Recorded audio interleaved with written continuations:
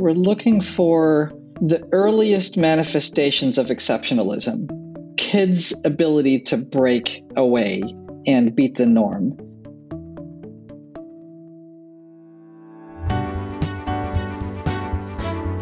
You are listening to The Sure Shot Entrepreneur, a podcast for founders with ambitious ideas. Venture capital investors and other early believers tell you relatable, insightful, and authentic stories to help you realize your vision. Welcome to The Sure Shot Entrepreneur. In this episode, my guest is Arjan Schutte.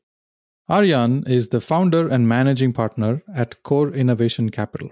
Core Innovation is one of the pioneering fintech venture capital firms based in the Silicon Valley and in Los Angeles and also in New York. Arjan, welcome to The Sure Shot Entrepreneur. Thanks, Gopi. Excited to be here. Tell me about yourself, starting with your childhood, where you grew up. I grew up in Holland. I'm the son of a Persian mom and a Dutch dad. Both my parents are artists. My first name actually is Ansel, because my dad studied with Ansel Adams and named me after him. And my mom's an art therapist. My parents split up when I was 7, and I moved around a lot. My mom was kind of inventing her career. She had to work after my parents split up, and I was with her. So we grew up pretty poor by Western standards, for sure. And the Persian side of my family moved to the Twin Cities in Minnesota. Occasionally, we would come to the States, and my most favorite human being was my uncle, lived in the Twin Cities. My entire youth, I aspired to move to the States, which I finally persuaded my parents to let me do when I was junior in high school. Since then, I've been here and a convert to the ways of the U.S. How did you enter the financial services industry? Hugely indirectly. I basically, right out of college, fell into a startup. I was in the education space, which turned out to be a very expensive MBA. And then I went to the Media Lab at MIT, trying to get out of the education space, and I fell right back into it. I joined an online university, and then which went public, and then I joined another education software company, which we sold. So that was all ed tech. Everything up to that point was kind of a convergence of my obsession with technology, my interest in public sector problems and private sector solutions. And with that interest, someone gave me a book in 2002 about a guy named Muhammad Yunus, who'd started a financial institution called Grameen Bank, which I'd never heard of any of that stuff. I read the book over the weekend and was a total convert. To me, basically, the whole thing represented US-trained Bangladeshi who was looking for marketplace solutions to address poverty and invented this idea of a tiny little loan that's a tiny little small business loan, which had 1% default rates and amongst the poorest people on the planet. And that just struck me as incredible. So I was looking to, could I do something like that here in the US? I thought about going to Bangladesh, but as I mentioned, I'm already an immigrant. And at the time, Al Gore was doing his speech around global warming, and India was telling him to go back home, right? Like, you come from the biggest polluter in the world. Why are you telling us to go green, clean up your own backyard? And that really inspired me too. And I was like, yeah, we should clean up our own backyard. Really kind of from then on, I was looking for solutions that could be financially empowering, that involved more progressive and more emancipatory financial instruments. And that's really what pivoted me into that direction. So then I helped set up a think tank called the Center for Financial Services Innovation, now called the Financial Health Network, and that led to Core. But it was really the story of Muhammad Yunus and Grameen Bank that got me into this whole world. I visited Bangladesh in 2007, and I spent some time with Muhammad Yunus. I visited many villages where Grameen Bank had set up a lot of these businesses. It was fascinating. What he has done is just phenomenal. I know he won the Nobel Prize for Peace in 2007, but a lot of the innovation he has done actually touches economics, and I wonder why he didn't get the Nobel Prize for economics also. Yeah. What were some of your ahas when you actually got to see this stuff up close? See, for me, I grew up in such an environment. I grew up in India, in South India, in Chennai. It's urban, like big city, 11 million people, very crowded. My parents still live in the same 2-bedroom flat where I grew up. On the street, on one end of the street was a slum, and on the other end of the street were these huge mansions. And I was right in the middle. The dichotomy was a reminder to me almost every day growing up. I still reflect on that, and I try to see what we can do to bridge the two. And I've been finding ways to build my career towards that. Finance is definitely one piece of it, but there's also a lot of other things like social fabrics and other things. What was it a reminder of when you say living in the middle between the slum and the high rises? Was it an aspirational thing, or was it a seeing the injustice, or seeing what was the reminder of? It was a reminder of the dichotomy. On one side, I would be jealous of the mansions.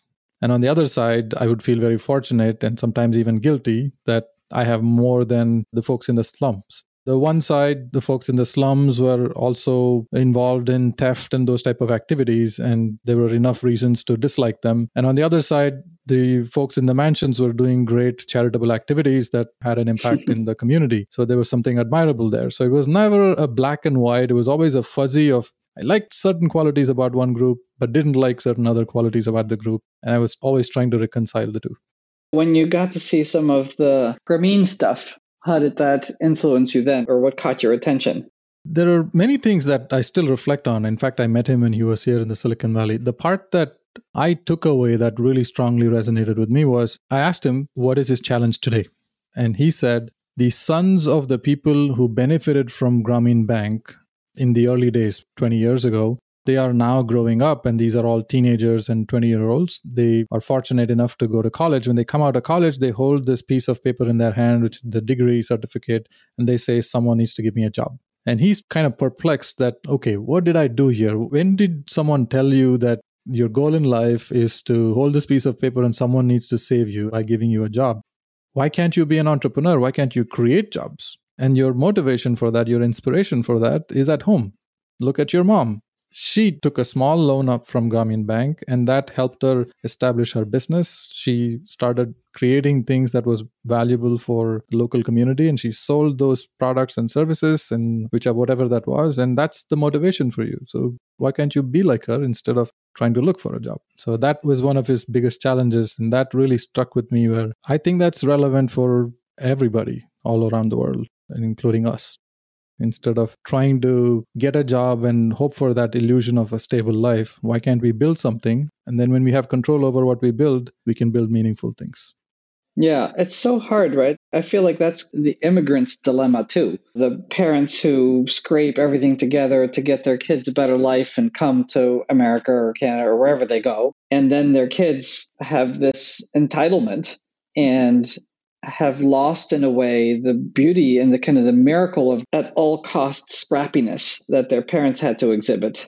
And their parents fought for their ability not to need that, is kind of the irony of it. How have you reconciled that? What I found was on the two ends of the spectrum, people were more flamboyant. They were more fearless. And in the middle, I was where it was surrounded by fear. Fear of making decisions, fear of failing, fear of losing things. And that kind of makes people stuck in that middle class. And that's what I see with a lot of people who graduate out of one level of the social strata or economic strata and get to the next stage. Then they lose that spirit of adventure. This is actually one of the topics I talk about in my class when I teach MBA students. How can we get out of that fear and go pursue things that really make a difference in the world? If we surrender our aspirations in the effort of generating a predictable salary, then we compromise on various other things that we don't see that has an impact in the world, like how we destroy the environment and how we take advantage of unfair situations, which we don't directly involve ourselves, but the company or the corporation that we work for uses that. And that is one of the main root causes for lots of problems in the world. I'm curious to see, you mentioned your uncle in your story. What impact he had on you in helping you shape your thoughts and views around the world?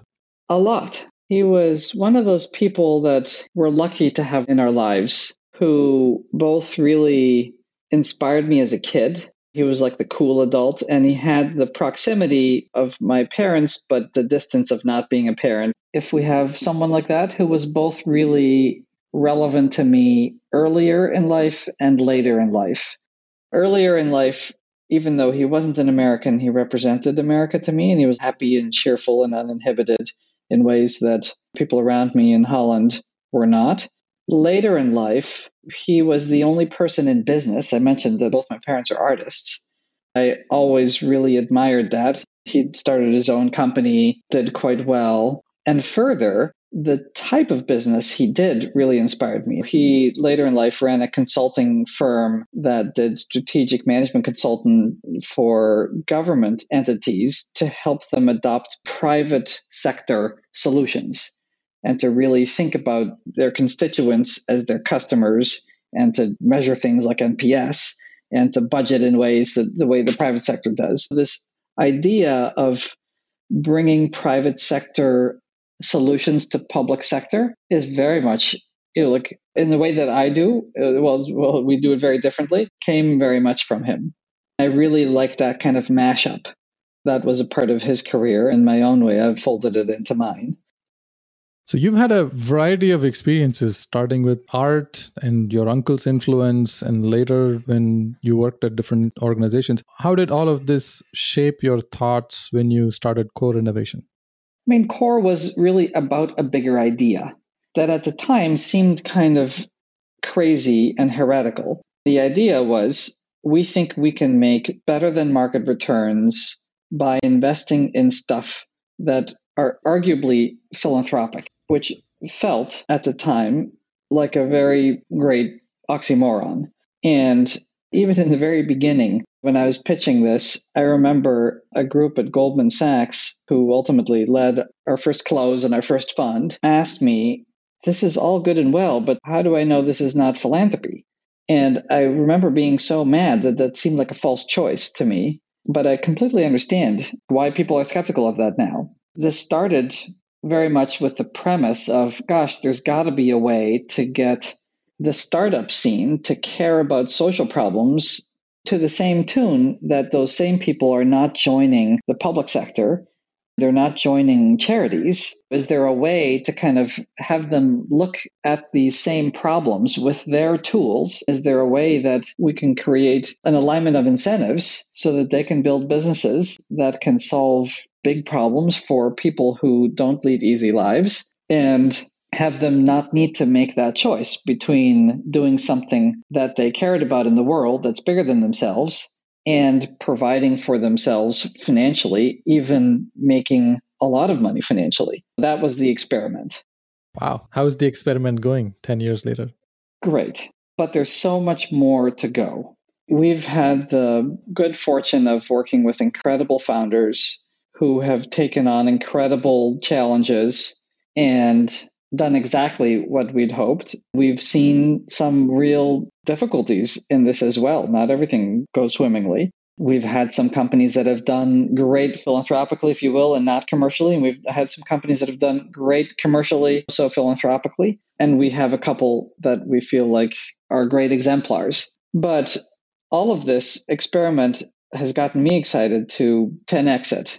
I've really been focused recently on how can we take the approximately $45 billion of positive externalities of social impact, of kind of savings that our portfolio companies have created over the last decade. How could we make that into $1 trillion of externalities over the next decade plus?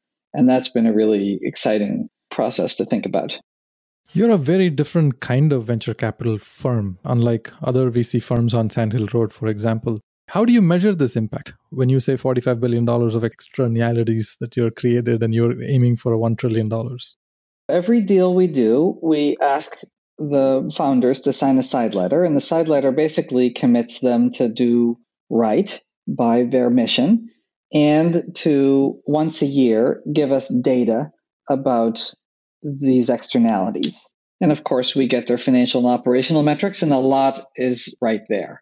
So a combination of all these reporting give us data by which we can see exactly how many customers are people serving, what income bands are those customers in, on the basis that $1 saved by a millionaire is less valuable than $1 saved by a poor person, and how much are we saving them relative to the next most common comp.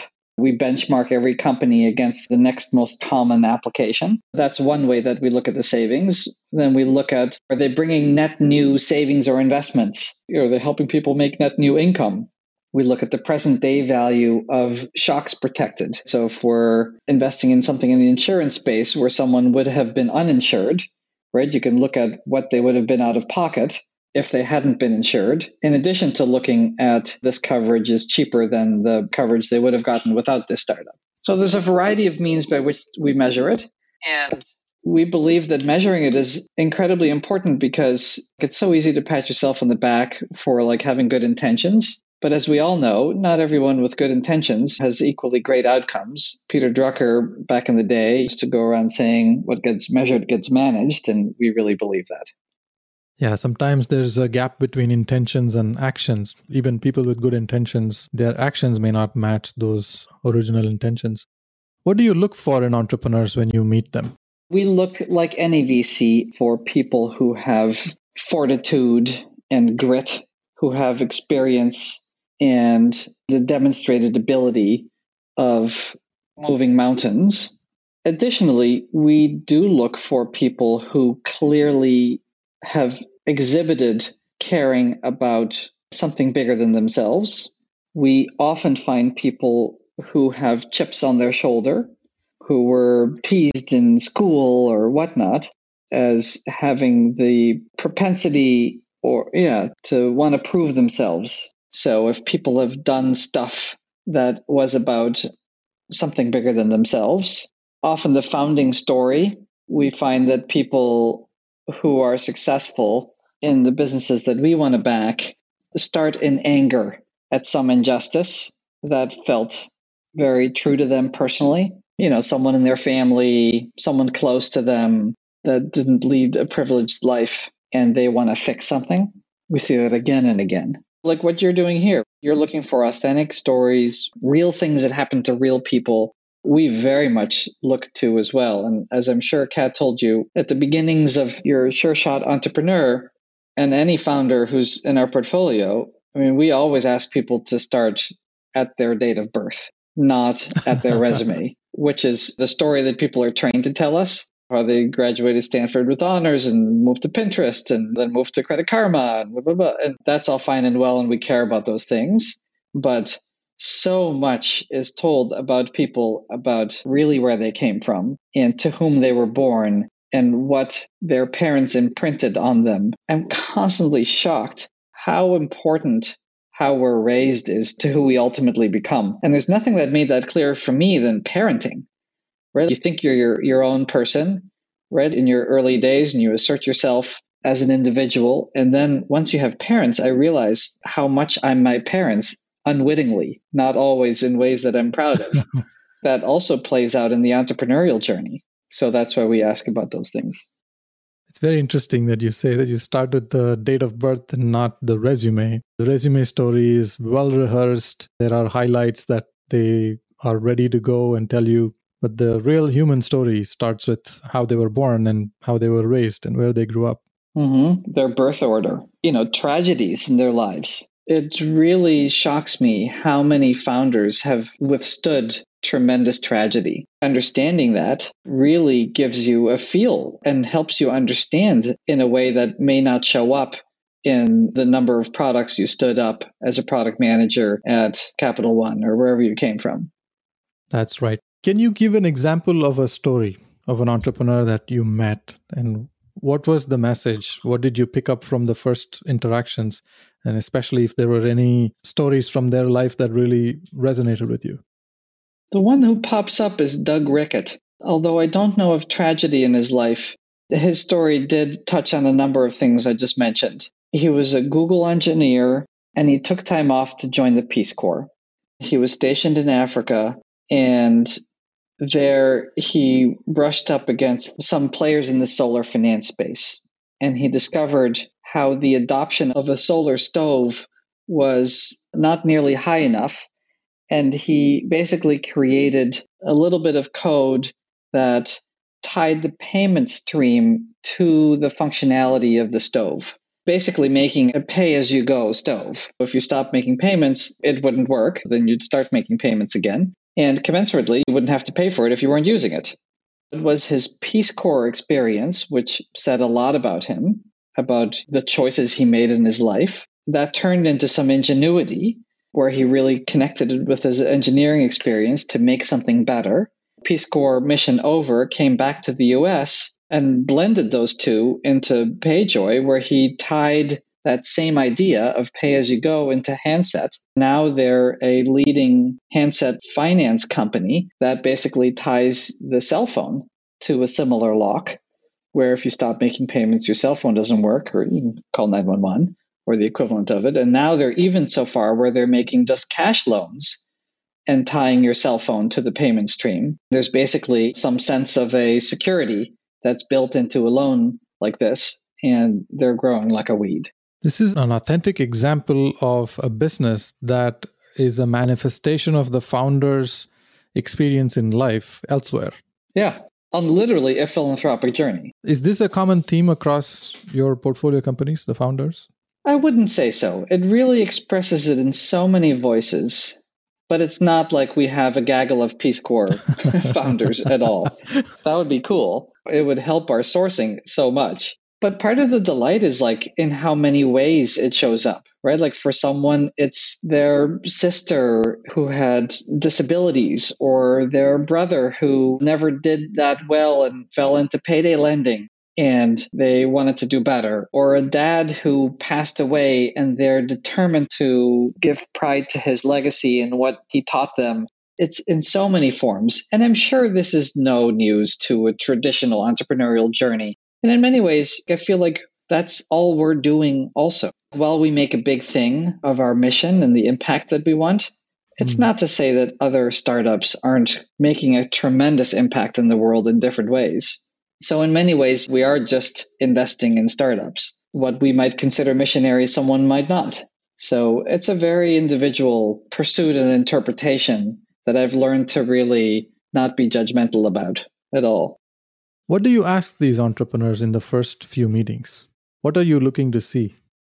Well, we ask a lot about their company and such, and we want to understand what they're building. We're looking for the earliest manifestations of exceptionalism, kids' ability to break away and beat the norm. Often people are starting stuff since they're 10 or 8 or teenager, or started something in college, way before their quote unquote official first venture-backed startup. This was inspired by Angela Duckworthy's book, Grit. I love to ask about people's high school extracurricular accomplishments.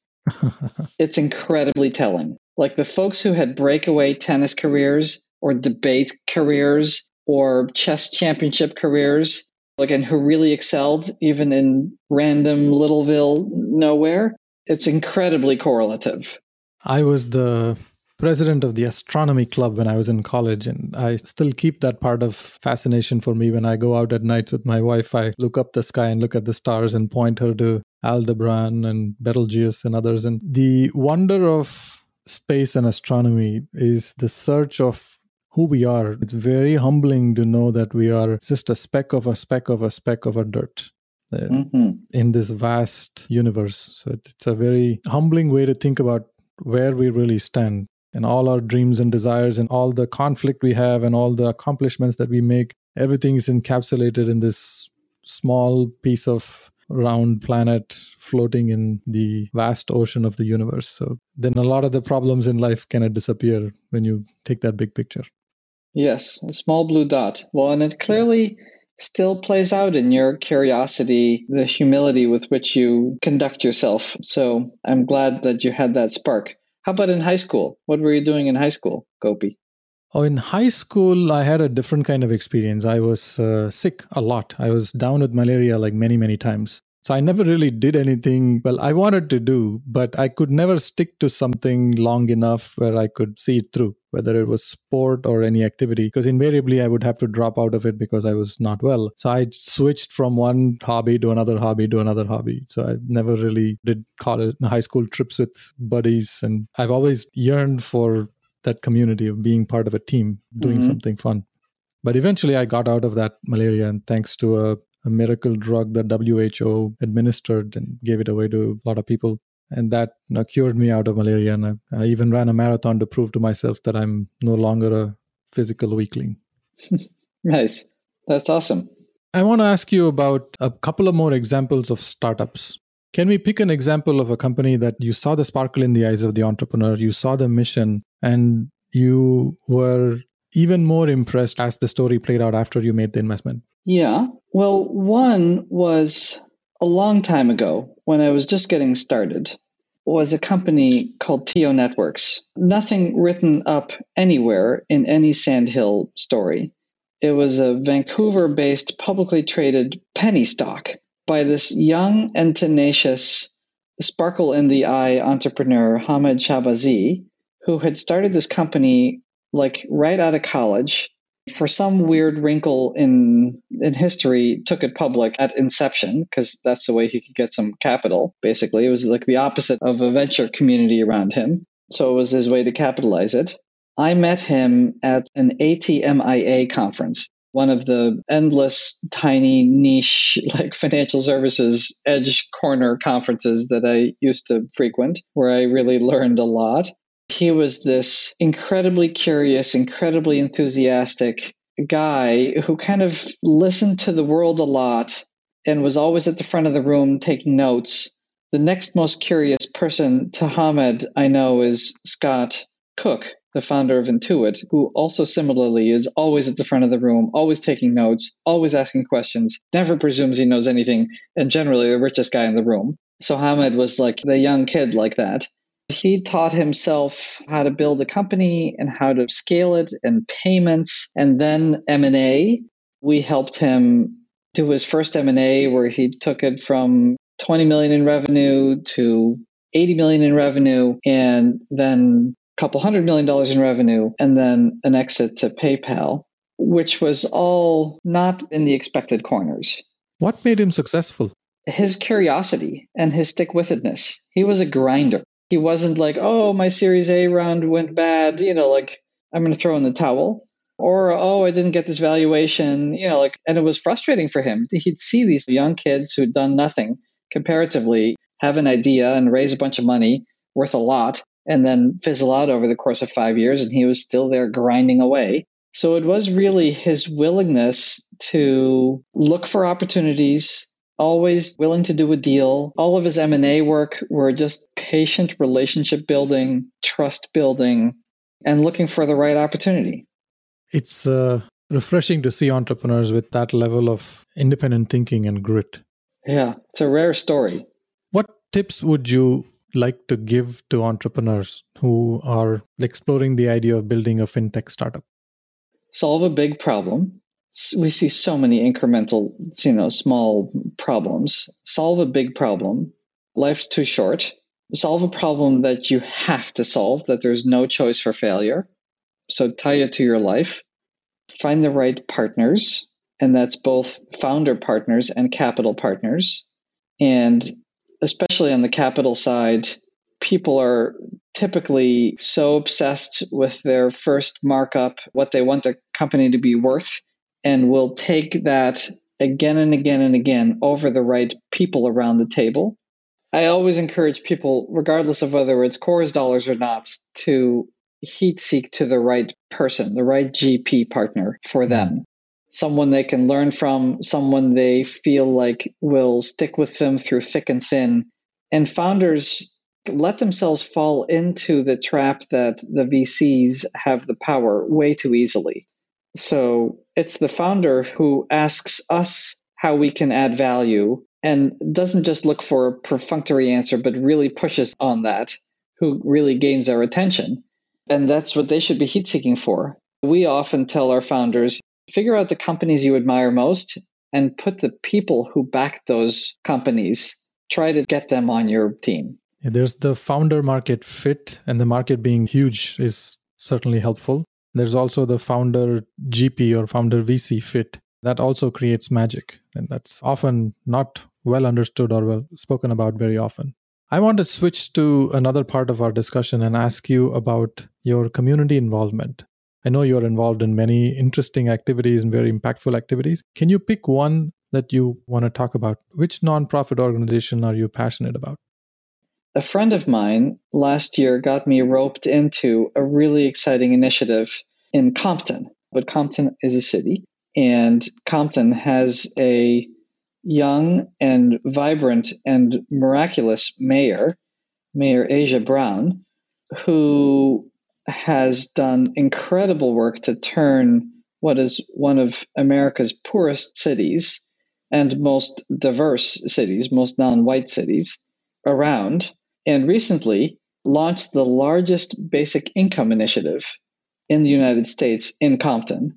So I joined the board of her CDC, the Compton Community Development Corporation, where the Compton Pledge is but one of a handful of really innovative solutions to try and create economic opportunity to a community that is poor and largely African American and Hispanic and riddled with gang and crime, but bristling with entrepreneurial energy and a desire to make a name for themselves that is not about gangs and poverty, but is about upward mobility. I'm a fly on the wall there, and I'm super excited about doing something that's local to me. It's close to where my kids are growing up, and I wanted that. And that connects me to doing something around economic empowerment for Black and brown people, which I really believe so much more needs to be done around the edges.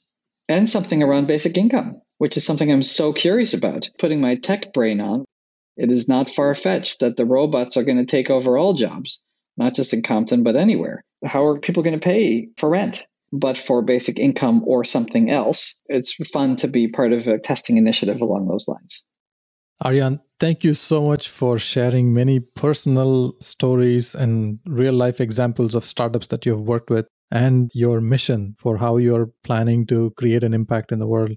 I've really enjoyed working with you and Kat and the rest of your team at Core, and I look forward to collaborating more with you. I hope so too, Gopi. And it's so fun to get to know you more and to build our relationship. And hopefully, if someone even gets one morsel, that would be great. And it'd be fun to connect the dots. So if you do, ping either Gopi or me. I would love to hear about it. This is great. Thank you so much again. I'm looking forward to sharing your wisdom with the world. For what it's worth. Thanks, Gopi. Totally appreciate it. Thank you for listening to The Sure Shot Entrepreneur. I hope you enjoyed listening to real-life stories about early believers supporting ambitious entrepreneurs. Please subscribe to the podcast and post a review. Your comments will help other entrepreneurs find this podcast. I look forward to catching you at the next episode.